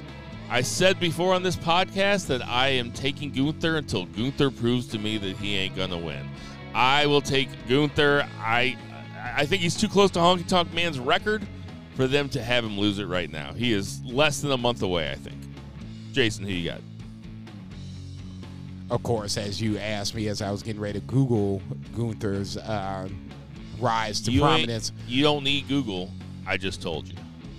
Anyway, I'm actually going to Google Gunther's rise to prominence right now and see what I get. No, I agree with you. I really want to take Drew McIntyre because it feels like a spot for Drew McIntyre to win. I'm gonna stick with my gut. I'm gonna take Gunther. I agree with Bill. It's Gunther until somebody takes it off him. This is the first time that I really feel like there's somebody that can take it off of him, and that's Drew McIntyre. But we'll see what happens. I'll take Gunther. Zach, who you got? I've got Gunther. Yeah. Next up, Drew McIntyre is a very formidable opponent, a fantastic opponent for him, and I'm really looking forward to this match. This is kind of a loaded card. Kind of want to see every single match. This is a fantastic SummerSlam. Yeah. Like, they're white hot right now. They're, before I've been like, oh, AEW firing on all cylinders. WWE's been firing all cylinders since, Montreal, Canada, with Sami Zayn and Roman. They've been phenomenal. Ricochet is facing Logan Paul in a singles match. Zach, who you got? I got Logan Paul. They usually put Logan Paul, I said this a few weeks ago, they usually put Logan Paul in a great position to look really good but get beat. Here, he's going to look really good, and he's actually going to beat somebody on a high-profile show. That's the only reason they've been building Ricochet up is for Logan Paul to beat him. But also, looking forward to this match. The fact that it's the curtain jerker, because Logan Paul's got to get on a private jet and fly to his Juicy Brothers boxing match, is bonus points for me, because that sounds like a fun curtain jerker. Jason, who you got?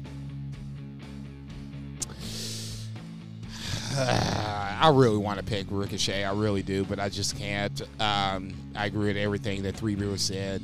This feels like a way to you build up Ricochet to have Logan Paul get a really high-profile win. And if I'm not mistaken, he hasn't won a big match, whether it's SummerSlam, WrestleMania, whatever the case may be.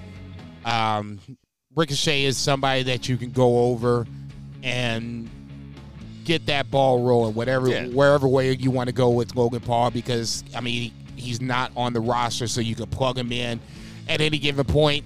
Makes sense. I'll take Logan Paul. Logan Paul's got to win at some point. Yeah. He's got to win something. And having him go over SummerSlam is a big fucking look, like I said, and Ricochet can take it. And really, this is one of those situations that sometimes Jason scoffs at. But it is one of those situations where just being in the ring with Logan Paul is a big deal for Ricochet. Wow. He's getting the rub. He's getting the Logan Paul rub. Jesus Christ. He's really famous. Ricochet has gone all over the world, and he's going to get the rub from Logan Paul wrestling in 2023. Dude, wrestling's as big as it's ever been. Wrestling is hot. I'm not disagreeing with that. But especially with a writer's strike. Like, like Cody Khan and McMahon rubbing their hands together, just hoping that this writer's strike lasts, because it's premium content for television. We have Cody Rhodes versus Brock Lesnar in the rubber match. Jason, go ahead. Cody. Zach? It's definitely Cody. They had Brock beat this man senseless for 2 weeks in a row just to keep him, Brock, because Cody's going to beat him. Can I... You can pick Brock if you want to.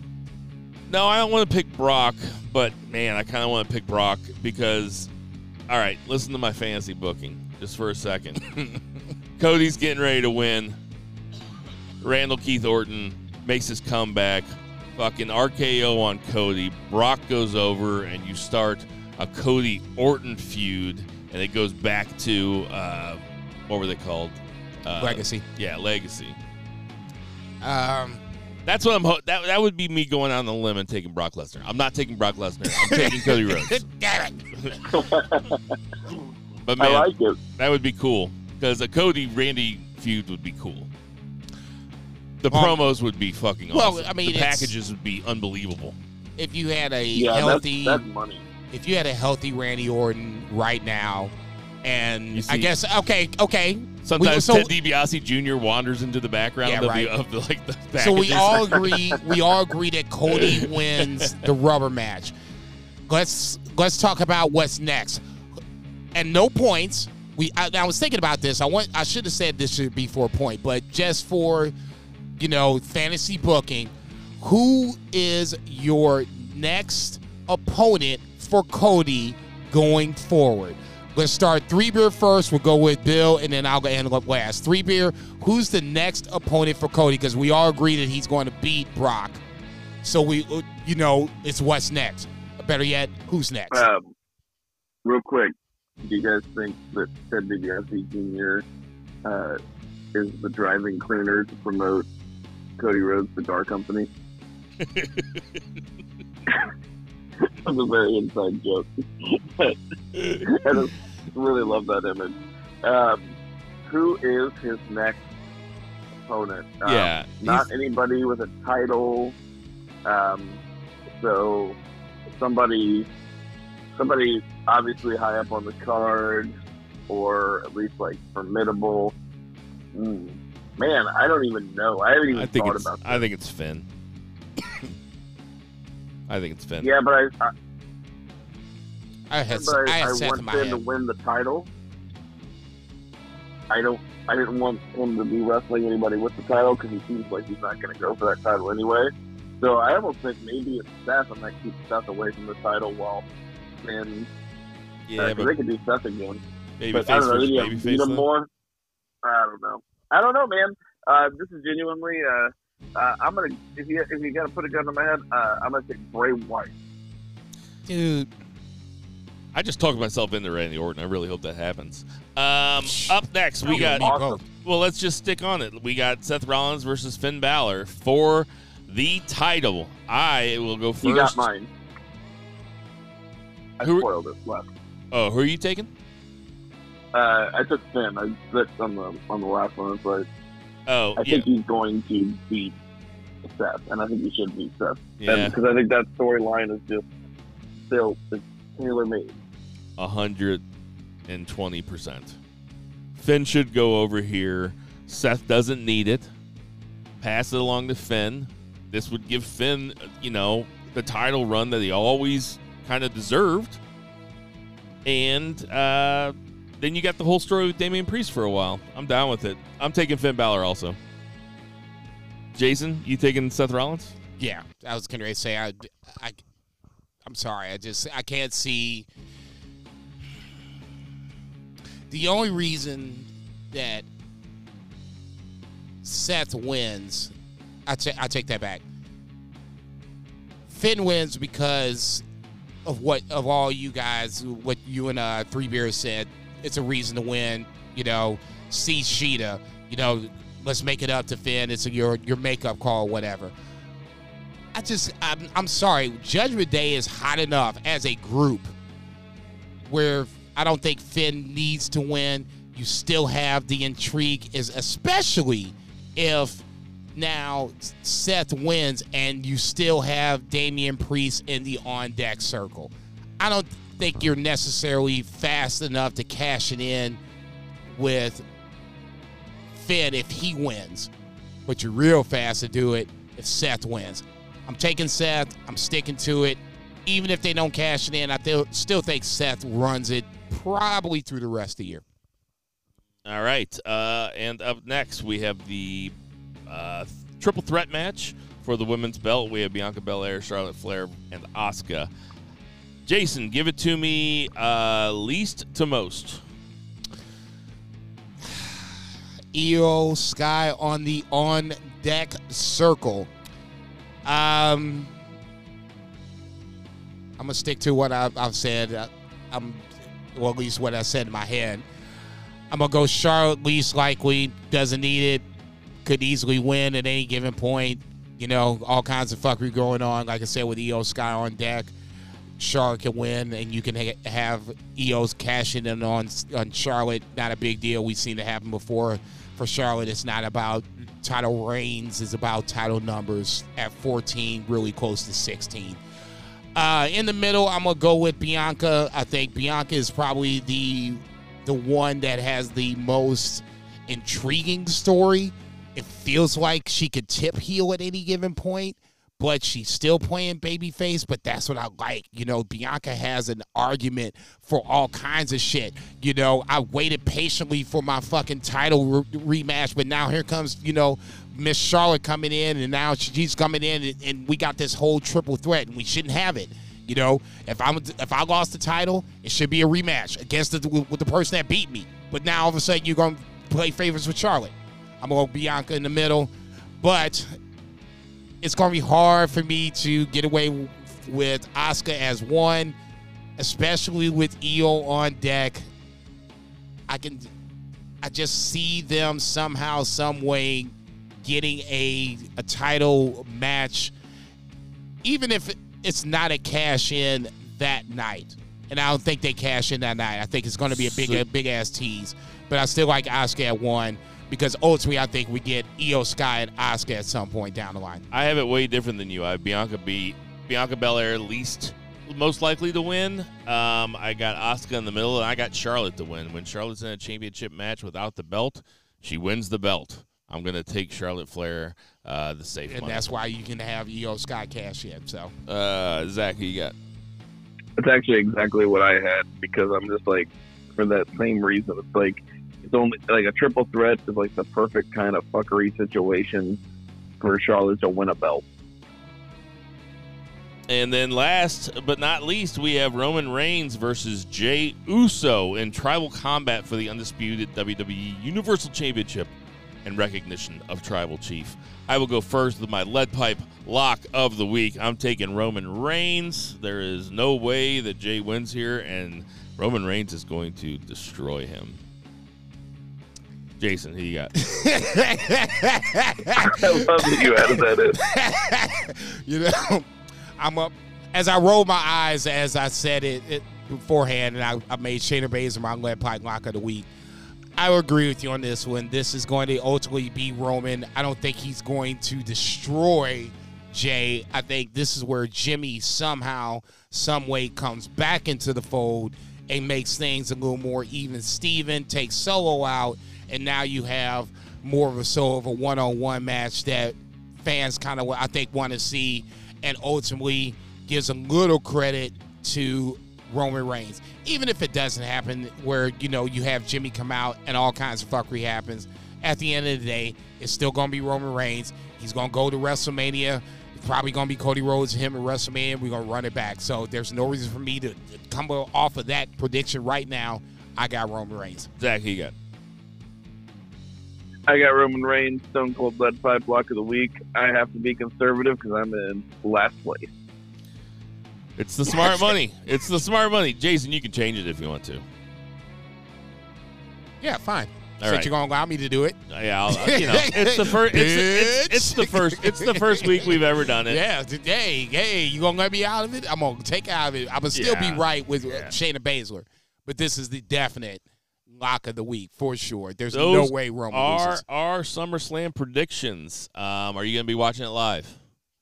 I wish. I should say I'm Zach, at work, man. you gonna be watching it live?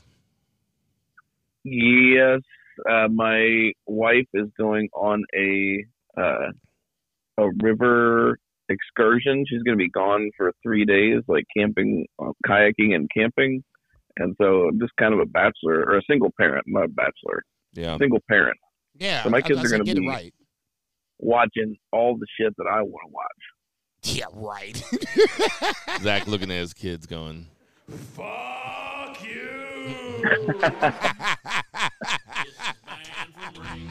Hey, everybody, we got some birthdays this week. Damian Sandow is 41. Dino Bravo, R.I.P. 74. Sable is 56. Shayna Baszler is 43. Silas Young is 43. Malenko is 63. Frankie Kazarian, 46.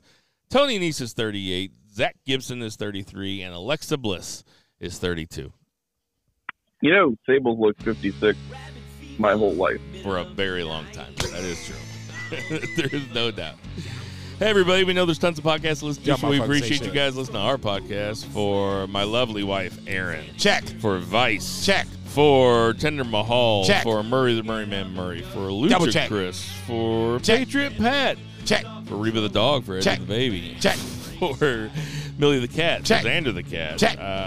That's two beer Zach Pullman. That is Jason Cornelius. Check.